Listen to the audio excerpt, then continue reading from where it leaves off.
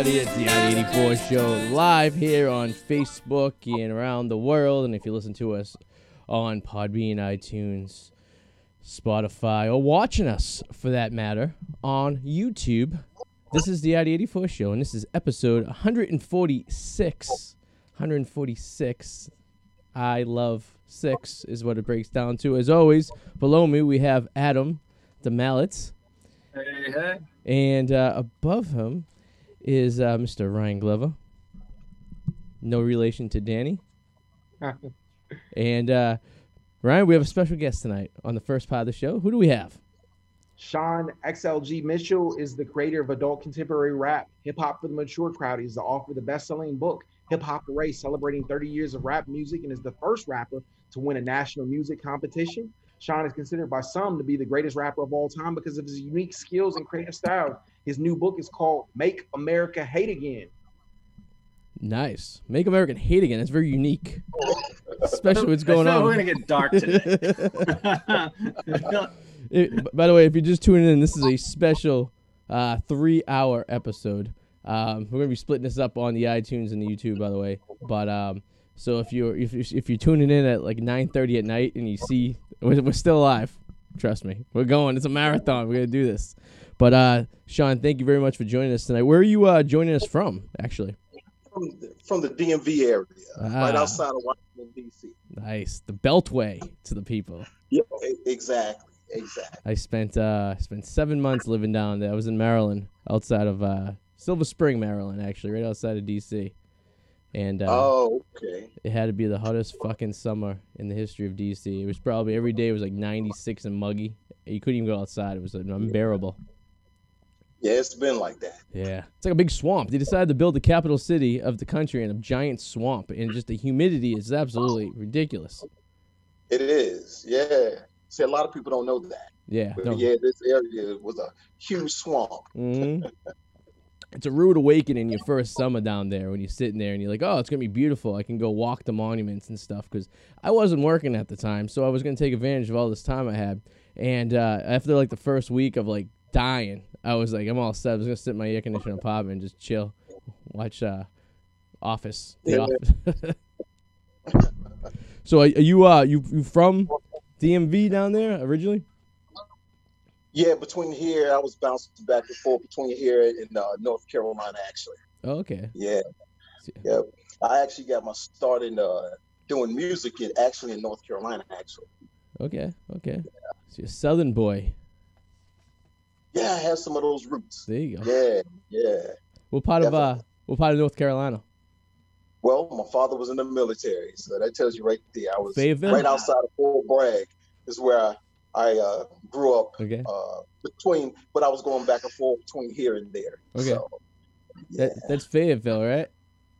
Yes, Oh, exactly. I get some. And then in the Landover area, Okay.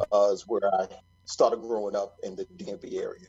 So the Landover area, I was there last fall. That's where the good old, I don't know what you call your football team these days, the football team of Washington.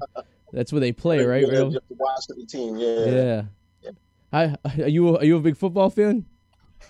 Absolutely, but I'm not a fan of Washington, though. Okay. I'm actually a Cowboys fan, believe it or not. There's a lot of Cowboys fans around this country, especially people who don't live in. My uncle's a Cowboys fan. He grew up in New England, so they were good in the '90s. You know, what can you say? You had Dion, you had Emmett. I mean, you're the best team. I would say the second best team ever, next to the Patriots. But I mean, I was just a little biased right there. But there's a hell of a Dallas team they had for years. Aikman, Jesus Christ, how could you? Michael Irvin. Yeah, I mean. Yeah, Emmett Smith. Yeah, Troy Aikman. Yeah, those were the guys. Yeah. I can notice when one of them was out, though, they'd lose. Like, you had Aikman, Emmett, and Michael Irvin. If one of them wasn't playing, it was a loss. Like, all three of them had to be out there. It was like... Yeah, but you know what? Dallas was so good. It's so many people... It's funny that you grew up in Washington. You're a Dallas fan because it's a huge rival anyways. But I remember thinking back of that Super Bowl where the Washington Redskins played the Bills. I think that was the missed kick game, wasn't it? It's how the Bills ended up losing the Super Bowl because it was like a shank kick to the right or something like that. Yeah, but they lost 4 in a row. Oh yeah, I think they were not good. They lost 2 against the boys, And then one against the Skins and the other against the Giants, I believe. Exactly. Yeah. The NFC East beat the Yeah. I actually I despise the Buffalo Bills. In fact, I actually own a piece of the turf from their stadium when they renovated it over the summer. Oh, wow. Purely for the fact that Tom Brady may have sweat on it. That's really the only reason. So you're a big Brady fan, huh? I was a big Brady fan until he abandoned us like a absentee father and decided to go with his new girlfriend. So, you know, I have a little resentment. I mean, you can't take away what he did for us, so it's like Well, when Dad goes to the grocery store to get milk, you can't take away for the first 10 years of his life when he disappears to his new hot girlfriend who lives in Florida, who likes to do wild things that Mom didn't do, right? It's just sports, man. It's not fucking. That's the way I look at it. Sports life. Sports. Well, we all seen what life's like without sports, and it's absolutely miserable at times. So that's true. So now you know.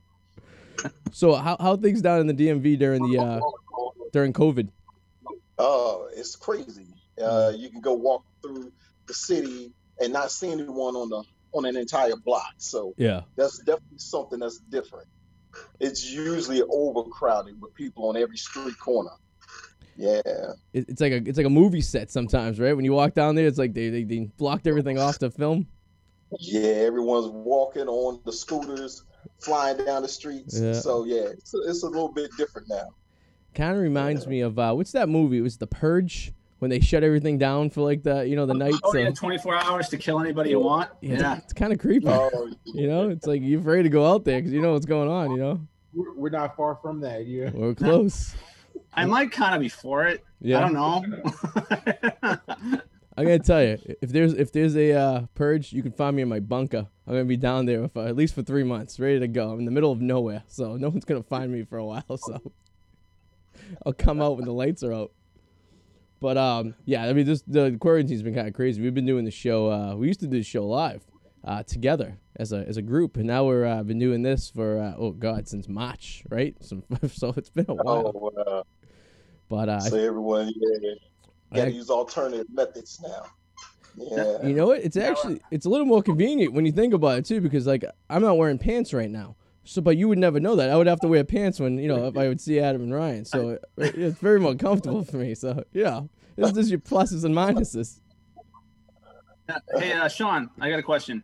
So I was reading the first rapper to win a national music competition. Yes, that's correct. That is insanely awesome. But I just want to know more about that. Yeah, like, tell what us about year that. was it? Yeah. Like, what took place during this competition? How many people were there? Like, that's a big deal. That's awesome. Yeah, well, thanks. It was a national competition. It was actually done over the radio. There was a radio show aired out from California called Radio Scope, and this was in 1990. So at that time, I don't know if you're familiar with Stacey Lattisaw, the R&B singer. I'm not familiar. I know the name, but I couldn't tell you. That was my nickname in high school. Johnny Gill, but she has a studio up in the Fort Washington area, up here in the DMV. So came up, I had this song written. Got my cousin to play this role with me in this song. So we did this comical rap called The Johnsons. So I did it, went back home and I listened to it. And I was like, wow. So Radio Scope is doing this national music competition where the fans who listen to the songs, they call in and vote. Mm-hmm. So if you win 4 times, you win a record deal with Motown Records. They were sponsoring contests. That's a hell of a prize. That's pretty big deal. Yeah. I'd be sweating. That's crazy. Yeah. Yeah, but the crazy thing is, I won it 3 times, and before the 4th time, they stopped the contest. No. So I get a letter in the mail saying that they've stopped the contest. And I'm like 1 win away from a record deal with Motown. Oh, so you're talking about the worst bullshit. Oh man, I could have been kicking and punching holes in the wall, man. What a bunch of assholes. That's horrible. Yeah. What year was that? This was in 1990, actually. Damn. Yeah. 1990. Yeah. And Stacey Lattisaw's, I think he was her husband. He actually did the production for me on the song. So but it did, very well over the air, playing in the different cities. They would play. It's kind of like American Idol, where you would come. music would play in all the major cities, and then people would just call in and vote for the best song. So yeah, that's actually what happened. But it was a comical rap record. Yeah. And if you go back into the 80s, a lot of artists were doing comical style rap records. If you go back to like the Treacherous Three were very popular for doing their Santa's rap in the movie Beat Street. Okay. So you had groups like, I don't know if you guys are familiar with old school hip hop, but you had artists like Houdini. They did Big Mouth. So you had Dougie Fresh and Slick Rick doing Lottie Dottie. Yep. So. And then as the 90s went on, and I remember the whole East Coast, West Coast rivalry that had to heat it up. Exactly. And you had to be following, like everyone was following that. Like I like the West Coast. I was more of a West Coast person than the East Coast. Okay. West Side. But it was like it was an amazing time. I mean, it was a violent time, but it was definitely in terms of music and hip hop, it was definitely a pivotal time, Absolutely. Yeah. I love that era. The rapping dude. Oh, yeah. You remember him? Yeah. Yeah, rapping dude. In fact, he was one of the artists that used to tour on the Fresh Fest. When the Fresh Fest came out around 1985, it was like Run DMC, the Fat Boys, Houdini, Curtis Blow, Grandmaster Flash, and they would pick up different artists in different cities.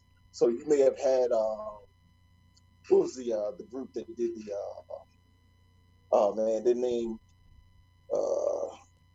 escapes me at the moment, but I know that they were a part of I know UTFO did a couple of dates. Sean Brown, which I think was the rapping dude, he joined them on some dates on the Fresh Fest tour.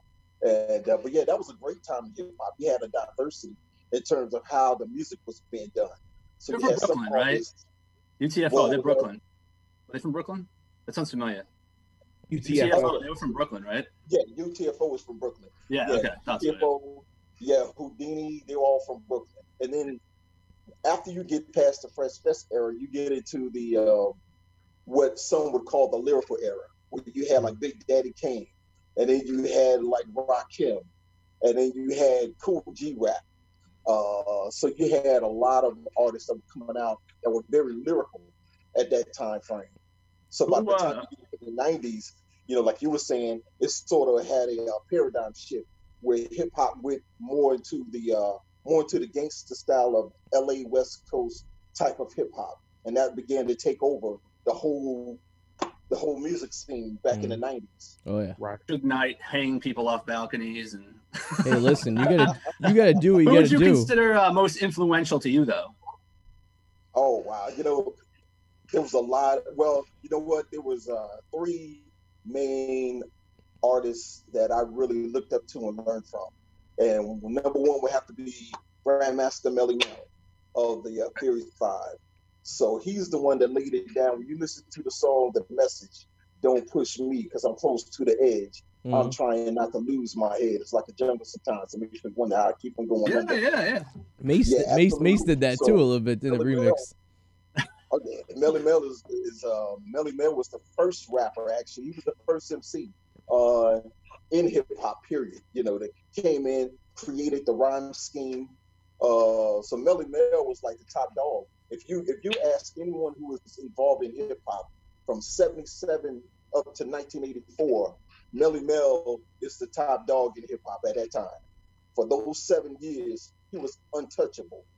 So Melly Mel, Kumo D of the Treacherous Three, and believe it or not, Jalil of Houdini, which strikes a lot of people being strange when I mention Houdini. Yeah. But Houdini were the first artists that actually created, and this is going to sound funny, but they actually created the parameters or the guideline for songwriting. And a lot of rappers, even to this day, a lot of rappers don't understand songwriting. Yeah. So you can actually listen to the radio and you can listen to an artist and you can, well, at least I can listen to an artist and I'm like, okay, they really don't understand songwriting. Mm-hmm. Because songwriting actually starts with subject matter. And a lot of artists don't really understand that. They don't. Nope. Yeah, it starts with subject matter. And after you get through the subject matter, you break a song down into the introduction, the body, and the conclusion. So a lot of artists don't really understand that dynamic when it comes to songwriting. They don't understand how you do 16 bars in a verse and that type of thing. But there's a lot of the technical aspects of hip hop that a lot of artists don't really know. Sad to say. And it's music in general too, because you can listen to like some songs out there, and I play like 5 different instruments, but so I was playing instruments since I was a kid, so you know how to set songs up. And like you said, you know, you get the music, you get the harmony, you get the rhythm, you get the beat, and then on top of that, then you get the lyrics. But your lyrics gotta make sense. You gotta tell a story, like you said. You gotta have a start, a beginning, and end. So a lot of these people out there just saying shit. Like a lot of the rap songs, I feel like lost a lot of like. Of the body of it, like the 90s rap, right? So you hear these and they're like, I got a car, I got a gun, I gotta go to the store. Like it's like they're very schizophrenic. They're ADD. They're not sure what to do. Right, exactly. Yeah, you go back and you listen to some of the songs that you can hear them actually. A lot of their lyrical content is not congruent. Mm-hmm. So you hear them talk about one subject and then they'll jump to another subject, then they'll jump to something else, because they don't really understand that it's all supposed to flow and it's supposed to be congruent when you're doing lyrics. But you know, in theory, that's the technical aspect of it. You get that new Cardi B song where she just talks about all the ways she wants to be banged, which I guess in a sense has a sense of like, oh, all right, well, we're keeping the subject matter to one particular thing, and now she's just going around the bush, you know what I mean? So, no pun intended. But a lot of it too, it's fascinating too in hip hop in general, how a lot of it is just kind of marketing. Like you look at like people like some of these guys are actually, pretty smart. Like it was kind of just an act, like to be gangsta. Like Dr. Dre wasn't really gangsta. Tupac Shakur went to art school. Like some of these guys, it was just trying to play to the masses and just trying to capitalize or trying to be part of a musical movement that was kind of perpetuated, but like not real. Yeah, you know what I mean? It was just absolutely. Yeah, and I've heard stories about a lot of those guys that you just mentioned, and but like you were saying, a lot of it is theatrics, a lot of it is Hollywood. Some people who come across as one way are not necessarily like that, So yeah, there's a lot of that in the music industry. It's like the WWE, right? Everyone has a persona, and they put on a whole thing around it, right? It's a whole development. Different persona, they come out, and it actually sells. It does. It builds up the hype and all the intensity involved in it. So it actually, and I guess for a lot of labels or whatever, the bottom line is your sales. And so, from an artistic point of view, some guys might shake their head and be like, okay, they really, really don't have the technical aspects of the game, but they can sell it. They can come out in front of the camera, they can say this or say that, look a certain way or whatever, and they can sell it. Yeah. I want to go back a little bit to 1990 when you're on the radio as a Now, this is before AOL. This is before the internet. This is before social media. So there's no way for you, like nowadays, if this was a contest, you could go on into Facebook or whatever and just start sharing your links to your songs, and everyone in the world could have an opportunity to hear it. But in 1990, you don't. You're kind of isolated to your own little bubble wherever you are, right? But you're getting the opportunity. They're playing your song around the country on radio stations. That's like the modern day like chat room right there, right? Because you wouldn't have that opportunity. Exactly. It was like a pioneer. Like, so that must have been crazy. So, but how do you? But what do you give a phone number to get feedback? Because there's no email. There's no like, you know what I mean? Well, give me a call if you like the song, and then it's a long distance call, right? You have to call collect because they didn't have like cell phones back then. I can't wrap my mind around that situation. The show was and kind of like you were saying, I think it was one of the first syndicated radio shows that were out there. Okay. If you go back into like the 80s, you had like Tom Joyner, you had some of those DJs that had syndicated radio shows. So, but by the time you get to 1990, with Radio Scope, it was one of those syndicated radio shows. But I think they were the first ones, to my knowledge, that actually did a contest. Okay. Yeah, when they were playing your songs all over the country in the biggest cities everywhere, and then everyone would call in to vote. And so what they would do, they would notify everyone by letter that you Oh, actually wow. won the contest. Yeah. So like 3 So weeks you later, went you get around it. for snail mail. You're sitting Yeah, there. we were running around going up to the mailbox. Right. Hey, You're did like, Radio Scope let her come through? So, you know, it was one of those kind of things, man. I hope they Yeah, got the right kind of address. yeah. It's like sitting there for your tax return. Wait, like, oh, the check should be here any day now. 2 weeks, 3 weeks later, I'm just waiting. Right. When's this check coming in? Yeah, that was old school. Like you said, that was before you had all of the, social media outlets, Mhm. like the Facebook and all of that going on. So yeah, it's a crazy time. Yeah. It's almost like if you leave your house today and you leave your cell phone, you feel naked. For the whole day. You're like, wow. You don't have your phone with you, and you can't wrap your mind around the idea of not having your phone with you. Yeah. Like how the biddy's gonna contact me. That's what I always think. You know what I mean? They have a smoke signal over the fucking mountain. That's how they want me to know I want to come over. When you look at it, it's like you need your cell phone, your wallet, your keys, and your face condom now. Now you need 4 things. So make sure you get that face condom on because no, that's actually pretty cool. I think a lot of people take for granted the social media and that opportunity, because if you think back to just go back into a time machine like 14 years ago to 2006 rather, where MySpace started coming out. I think it was like 2005, 2006, and that kind of launched some people a little more advanced, because before that there was not. You have AOL, but it wasn't really like a place where you could put your stuff where people could see. And then you get MySpace, and you could have SoundCloud was part of that, so you could be like, all right, now you can start laying down beats and songs and stuff, and people could download it and people could hear it, which was unheard of prior to that, other than contests such as the one you were in, which took probably lots of money, lots of time, lots of organization. Now some kid in a basement in Detroit can go and lay down a few tracks, and the entire world can hear it by 24 hours later. Yeah, exactly. Yeah, things were a lot different. We were going into, back then when you went into studios, like the very first studio I went into was like a professional studio. Mm-hmm. But after that experience, you're going into studios where people have, their basements converted into studios. You had guys, they would come in and they would program the drum machine, and then they would get on the keyboard and they would play a bass and all of that, and they would loop it all together. Mm-hmm. So it was a whole different time frame and experience during that period of time. Yeah. And nowadays someone could be laying a beat in LA, you could be rapping in Michigan, and then someone could be playing the harmonies in Florida, and they mix it all together in the internet and you're done. Yeah Imagine that. I mean, that would have been ideal too for me, back in the day, because when you're growing up, you're kind of limited with your resources and all of that, and it really, really opens up a lot of doors for artists coming up in today's game, where they can do that and they can release their music and they can have it everywhere. You got Spotify, so. Yeah, it's a game changer, absolutely. And there was no Craigslist, so you couldn't find people. So if you wanted to find someone to jam with or to collaborate with, or someone wanted to lay down, but you couldn't find people to piece together to make a masterpiece. You had to literally go down to my cousin Joe knows a guy who plays the drums. He could come over, and then I got a kid I graduated middle school with who plays the keyboard.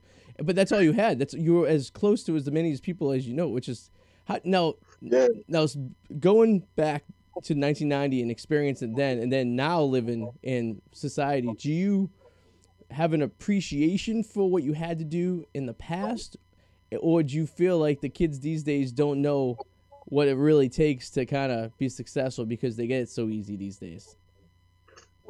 I would probably say both. I would say a little bit of both. It definitely makes me appreciate my experience, because and when you're young and you're going through it, you don't realize that one day all of this is going to be gone, and something completely different is going to take over. So you're not even thinking along those lines. You're just thinking, okay, let me get in the studio, I want to put down a hit, and and then at that time, guys were sending out demos. Everybody was sending demo tapes out to record labels and trying to get a deal like that. Versus today, young guys, and I actually appreciate what the young generation are doing too, because they're taking advantage of the opportunities that they have So they're starting their own labels and they're releasing their own music and they're taking control of their own masters and things that a lot of artists, you know, back in the 80s and 90s didn't really do. And a lot of them are, you know, financially, they're not, you know, they're pretty much in rough areas right now financially because of not being able to take advantage of those opportunities. And it's like the record companies, they fully take advantage of you, right? So if you're a young and up and coming guy, you know, maybe 10 years ago, you know, you are limited to what they give you. They give you a cash advance. They go, all right, you need to release this many albums or whatever like this, and you got to do all this stuff, and then you have a laundry list. So you're working like a hog for the next 5 years. Nowadays, you, like you said, you could just launch your own record deal and be like, listen, and you can put your own stuff on iTunes without have to going through a third party. You literally can control your destiny and get all. And the record companies must be fucking hating this because this is really putting a dent in their income and taking advantage of young kids like they've had in the past and pretty much like manipulate them, steal all their rights to songs, and then kind of kick them onto the curb and like see you later. You know what I mean? Yeah, absolutely. You know, it's funny that you mentioned that because earlier today, I was actually just thinking about the idea that someone should make a movie about Sugar Hill Records because they were the first hip hop label in rap music. And so Sugar Hill, the whole story, if you go back to like Sylvia Robinson, she was an R&B singer herself, and she made a hit record in the early 70s called Pillow Talk. Okay. And she started a different label in the mid 70s, and by 79 she wanted to sign a rap group, you know, to Sugar Hill Records. And so they went out and they put together the members of the Sugar Hill Gang, which came out with the classic rappers like the hip hop, the hip hop, you don't stop the rock. So but that whole story, if you listen to some of the stories that the artists who were involved with Sugar Hill, you hear some of the stories about their experiences. You're like, wow, someone needs to make a movie out of this. They didn't even write that song, did they? No, it's a sample. It's a sample of a disco song. No, but like the lyrics to the I was watching like a documentary, and I think like I saw an interview previously. I think like I want to say Grandmaster Cass like wrote like the lyrics and stuff, everything to like part of that song. If I'm not. Yeah. Yes, you're 100% correct. If as far as the lyrics are concerned, Wonder Mike had his own lyrics, Master G had his own lyrics, but Big Bang Hank wasn't a rapper. Right. A lot of people don't know that, but Big Bang Hank was a bouncer at a club called the Sparkle, where Grandmaster Cass used to perform at. And so when Sylvia was putting together these rappers to come together to make this record, they didn't know that Big Bang Hank was actually doing Grandmaster Cass's rhymes. So, and if you listen to his rhymes and he actually says Grandmaster Cass's name. Right. Okay. Yeah, and that kind of, and it's funny too because Cass couldn't sue, for royalty rights or whatever because there was no copyright on his material. So which is real crazy, back in it, but no one was thinking along those lines, that people are going to make records, it's going to sell 10 million copies worldwide. Yeah. They're going to make, millions of dollars, or at least the label made millions of dollars off of the record. No one was really thinking about it at that time. But someone needs to make a movie out of it because that entire experience was crazy. I mean, we all went over a friend's house to eat, and the food was no good. We've all done that. And it's the one thing we always can remember. It's the way it was, So, Sean, I have a little cousin who's really good at making beats, right? He's like 18 years old now. He's 17. How old is he? 17. So he say 17 years old. He's still in high school. He's a senior. And so my aunt's watching. He wants to know, what should he do? I think he has beats on SoundCloud. He's actually sold a few to people. What would you do if you're a 17-year-old kid these days laying down good? And the beats are pretty good too. Like who do you contact? What's your avenues, and how do you not get screwed? Wow, that's a great question because now everyone is taking advantage of the social media outlets. So I would say the first thing is continue doing what he's doing. Continue making music, creating new music, and putting it out there and releasing it himself. And also, and to be honest with you, I'd love to hear a sample. If he can send me an email, I'd love to hear some of his music myself. Okay. Yeah, absolutely. Cool. Absolutely. But doing what he's doing, because that's the direction everything is moved into, is everyone is pretty much independent, and in terms of they're creating a brand. Everyone is doing it on their own now. Mm-hmm. So I would say continue doing what he's doing, but I would love to hear his music. I'm still doing a little bit of music with Charlie Prince of Rockmaster Scott and the Dynamic Three. Okay. They did the Roof is on Fire. Yeah. And the record Request Line back in 1984. Damn. So yes, I'll pass his information around to you. He's really good. Actually, I was down listening to him last year, and he's got the whole setup down there, and he loves it. It's what he wants to do. So, and it sounds really, really good. I was really impressed when I heard it too. I was like, damn. I'm like, where'd you learn how to do this shit? I was about to, but that's how it is these days. Yeah, they're getting younger and more advanced technology. Technically more advanced than what we were at that age. I'm like, wow. Yeah. Now they can do things that just makes you like, wow, how did you do that? Right. So yeah, that's fantastic. That's because I remember, like, I was a kid and my grandfather, I would program my grandfather's VCR for him, and he'd be like, wow, how did you do that? Right. And this is like 20 years ago. Now I go and I go down and see one of my teenage cousins, and they're doing something like, wow, now I'm the old man. Like, how did you do that? Like, I figure out how to do that. It's crazy how technology changes. Yeah. But yes, technology. We want to talk about your book. I got to know about this because I gotta say, with a title like "Make America Hate Again," I'm sure you must get some really nice people emailing you about how on the name and just how. Mm-hmm. Oh God, I can't imagine some of the hate mail you might get from some people. Well, and the strange thing is that hip hop really led me into doing activism, and so it all started with hip hop. So if you go back and you listen to some of the rap records, when Public Enemy was doing anything, you had Chuck D, KRS One, Kumo D. They were all saying things that were socially relevant and conscious at the time. So I came up in that, in that era where I was like, oh wow. So now you're starting to look at life a little bit differently. You're getting older, and you're listening to the messages, the music, and it's sort of driving your energy into that arena. And so I became an activism based on hip hop. So the book, like you were saying, there's been some a lot of crazy feedback, man. Absolutely. Make America Hate Again. That's it's very popular though, man. I'm getting quite a bit of feedback from that particular book.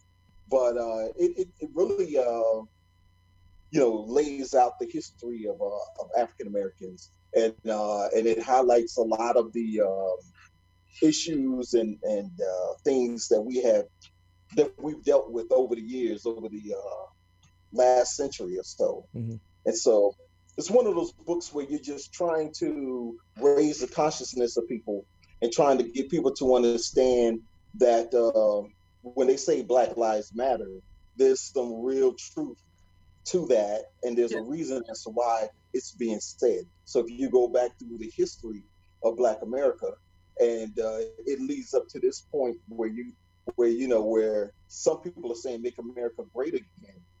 There's a lot of people who would take a different stance to that and say, well, make America hate again, because a lot of the issues that we thought we were moving away from have resurfaced. Mm-hmm. And so unfortunately, that's the climate that we're currently living in. But I think those of us who are responsible, socially responsible, we all have a responsibility to sort of step up and say something and try to make everything a little bit better, so we can work on race relations and we can come together in areas where we can come together and do things that can advance society. Mm-hmm. I agree. I think we have to look at things now as, like, I get a little frustrated sometimes, not with Black Lives Matter, but like we'll say like a fraction or a faction of small percentage of that group, because you like Black Lives Matter is fine, but you also have these extremists, and anybody who's extreme, anything, whether it's a soccer moms or Black Lives Matter can be kind of radical. And then when that happens, you have these people who think everything that's bad that's happening to them is just because they're Black. And I've encountered that too. It's like, oh, you don't like me because I'm Black. And I'm like, no, I don't like you because you're an asshole. Like, it's like, I don't care what color you are. You could be purple, green, polka dots. I personally don't give a shit, but it's like sometimes these factions, these pockets of people create their own segregation. You know what I mean? So it's like, we got to stick together. We're Black. But wait a second, shouldn't we all be working together? So it creates this counterculture, and it goes back and forth. And it's frustrating to me just as a person who wants to get along with everybody. Like, why the fuck can't we all just get along? You know? Like, exactly. You know? Perfectly put, you know. A lot of it has to do with how people are raised too. I say that 90% of how you act as an adult is how you were raised. And if you had a shitty upbringing, or you didn't have direction, whether it's from a family member or some kind of mentor to tell you how you should act like a human, be nice to people, and all that stuff. It goes back to when you're a kid, right? When you're playing in a playpen, you're 4 years old. What does someone say to you? Play nice, right? Kids don't know color. Kids don't know race. Kids don't know that shit. All they want to know is their friend Bob down the street. They don't care about them. It's not until the things that are put in their minds from like other sources, adults, irresponsible adults who don't want to teach their kids the right way. I mean, that could all just be nipped in the ass right there as a young youth. If parents just said, hey, listen, this is like good people, hate bad people. And that's as simple as that. Color, race doesn't matter. You know what I mean? And I don't know. I think it's as simple as that. It's sharing culture. That's what it has to be about. It has to be about sharing our cultures and not necessarily going in separate directions away. It's the only way it's going to work. Mm-hmm. Like, but I think trying to get people trying to build. I think your mic is cutting out. Can you hear him? I can't hear him. I think. Yeah, your microphone. Hey, sorry, Sean. I think your mic's cutting out a little bit. Oh no! Do you hear? Sean, can you hear us? Modern technology. Yeah, I sent him a message. Okay. On chat is like that his mic is out. Yeah. Of everything, but like I think, man, like we spend too much time arguing on social media and not enough time actually trying to solve problems. I think it would be better if we actually sat down and tried to focus on solving actual problems that could be fixed in the community, and stuff, everything. There's a lot of times, even with Black Lives Matter, as far as the narrative that they try to they try to push that police are killing African American men, and that really isn't and stuff, everything, a factual thing. Even though there is police brutality, and maybe sometimes the way that some communities are policed, there's a problem with that, but they're not actually focusing on solving those issues and stuff, everything, and they're just focused on taking an instance that happens and blowing it up that happens every day. But those incidents are very rare in between. And I do believe the media likes to play both sides off each other. Oh, yeah. They want those clashes. They want to create more racial issues because it makes a better story. I often wonder sometimes, some of these issues are definitely issues, but if the media didn't freaking get involved and put their own spin on it, would it be able to be solved better in some cases? You know what I mean? The media just loves it. They love to throw that little thing in there just to try to make it worse, whether it's true or not. You don't know. It's right. Yeah, sometimes. In some cases, you can see how the media can blow things out of proportion and make things worse than what they really are. Mm-hmm. Just throw gas on it. Yeah. Yeah.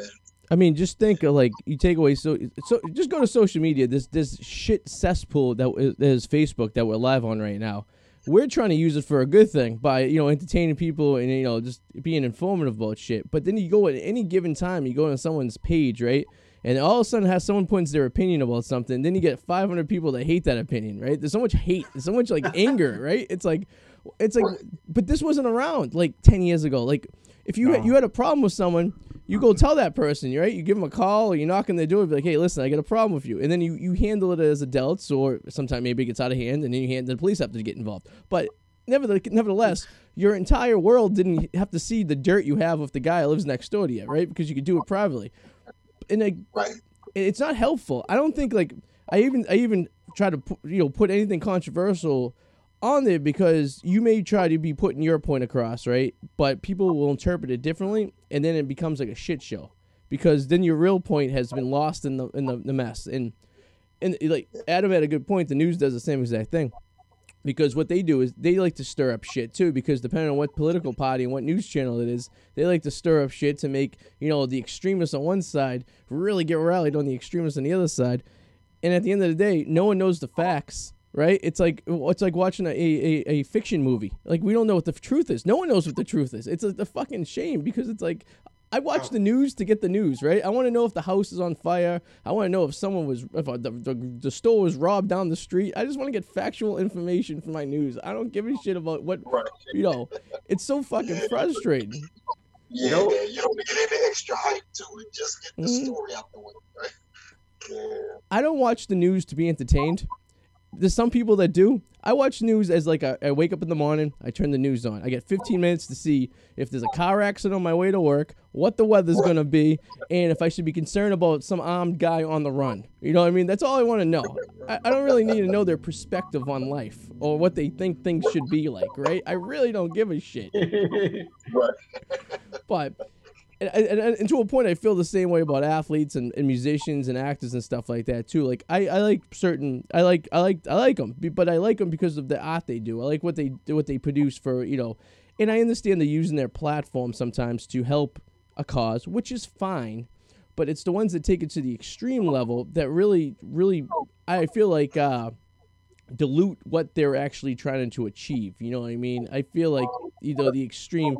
Actor or musician who goes out to the extra step instead of like being like, listen, this is what I support, you should listen to me, here's my ideas, where they start FUing people because of the way they do, and they're really, and that goes for anyone too. There's this lady I follow on Twitter, by the way, who I follow her just because I like to get enraged in the morning sometimes, and I've told that about her. She owns a restaurant in the north end of Boston. And she's an sideline reporter for the New York Yankees. And what she does is if someone leaves a bad review or has a negative comment about a restaurant, she will blast them on Twitter and call them a fucking asshole and pretty much. And it's so non-professional. If I owned the business, I would be so concerned that this would happen. You know what I mean? This broad don't give no fucks. And it's so entertaining, but it's so wrong. It's not the way to properly settle a situation. I've been always told, you go and be like, I'm sorry you had a bad experience. Come back. We'll buy you an appetizer. All this shit. No, go fuck yourself and your mother's a cunt. I don't want to hear those things when I'm trying to get my report across, but I don't know. Sean, I'm curious, so, with a title, Make America Hate Again and all this, how do you feel this country needs to get back on track? What are your personal feelings? I want to read your book. I'm going to read your book. I'm always fascinated by, Yeah. I think the country can get back on track by people coming together, sharing stories with each other, and tearing down the walls that divide us. You got to tear down the walls. And a lot of the walls that are standing are based on ignorance. Mm-hmm. And so we can tear down the walls and we can get together and we can share our stories and experiences. We can all come together at that point. And I think that's what we need to do. I agree. Yeah, it's as easy as that, right? I mean, it's really that simple. If we just get our heads out of the gutter, you know what I mean? And I thought this generation of people growing up would have some smarts, but I feel like the message has been lost with the younger kids because there's so much delusion with the news channels and the hype and everything that the message is lost. And they see on the news something bad happened, so let's go rob a Target. Or something bad happened, let's go burn down a McDonald's, right? But that's not right. And the news shouldn't be glorifying that shit. The news should be saying, no, these aren't the people who are trying to do the right thing. These are people who are taking advantage of a situation to just be, crazy. Just, they have issues, these people. You know what I mean? But absolutely. So, I mean, like you said, the best thing is just to be educated, understand the situation. And I feel like, just open your mind to conversation, because if you can do that, I think that everyone can get along. And for God's sakes, fucking parents, raise your kids right. I'm sick and tired of brats and fucking pain in the ass. I'm not just for like racial issues or shit like that. There's a lot of bad kids out there whose parents just in general, right? Yeah, like about everything. And like just be a parent. Like I don't understand where that was lost. I just don't understand. Like I fucking blows my mind. I think a lot of that comes like people really don't have time to spend with their kids. Like, you know, if you got to pay for a place to live, you're working 40 hours a week. You don't know what your kid's doing. And like, you know, a lot of times and stuff, they're relying on the schools or like, you know what I mean? The internet or like, you know, music or whatever other outlets and stuff. And they're not really spending time with their kids because people don't have the time because like, you know what I mean? It's expensive to live in the world today. It's true. It's expensive to live in the United States. That's a good point. It's a different world too. Like I would hate to compete with that. Like if I was a parent, you kidding me? Like it's like if you were in school back then and you were bullied, at least it left you when you left school and you have to worry about it the next day. Yeah. Now it just freaking follows you on social media. People constantly picking on you. No wonder like kids are killing themselves. Like seriously, like I mean, I probably would have too. I was bullied. Everyone was bullied or somebody at some point, you know, gave them. Imagine it's a video they're passing around and stuff. Everything. Yeah, but like at least then, like it's like, oh, the day's over. Right. I can go home. Or my tail's between my legs, but I can go home and I'll worry about it tomorrow. Or today, fucking no. Or horrible. Or if you're gonna fight the kid, right? So the kid's picking on you, you're like, all right, I'll meet him outside of school. I'll punch him in the face. I'll see what I could do, right? At least that ends at the school, right? Now people are videotaping it. Yeah, and it's on World Star Hip Hop, and next thing you know, moms and parents are involved, and there's broomsticks, and there's a whole lot of fucking bad stuff going on these days. I mean, I would. And nowadays people walk around with guns too. So yeah, you don't know. That's always a part of the equation. So crazy world we live in. It's just I have a 9-month-old kid, and I fear for what it's going to be like when he's done. I hope Facebook and Twitter get abolished, and all this shit goes away. Well, congratulations, man. Thank you. It's tough. Yeah. It's a challenge, but. You just gotta do what you gotta do. You know how it is. It is what it is. But Sean, we're approaching the hour mark right here. But for the last few minutes, I want you to just tell everyone where they can get all your information, where they can get your book, where they can hear some of your music and all that good stuff. Yep, I would say go to Amazon. Amazon has everything. It has all of my books, all of my music. They could also check out some of my music on YouTube as well. Okay. And and actually I'm actually in the process of looking for a producer. So I want to come out with some more adult contemporary rap actually. So I'm just looking around for some quality producers, and already have songs lined up. So it's just a matter of just finding the right fit and getting back in the studio and laying down some nice jams and then releasing them. Cool. Nice. Nice. And I'll have my aunt send or my cousin send the information over. I'll pass it over to Ryan to send to you, so you can give it a listen. Oh, fantastic. I'm sure you could use. He'll enjoy the feedback one way or another. So, I mean, he's a young kid, so if I was his age, I would love someone of your stature to be able to listen to something like that and be able to give me some kind of feedback one way or another. What I got to be doing, you know what I mean? So. We appreciate that. I'll definitely give him some feedback, and I'll try to share it with a few people that I know. I like that. Yeah. Appreciate that. Yeah. So thank you for coming on. We had Sean XLG Mitchell on the show tonight. If you're watching on Facebook, we will be taking a brief little break, and then we'll be coming back. Mr. Glover, who do we have for the 8 o'clock hour? We got Jim Blissett, social worker.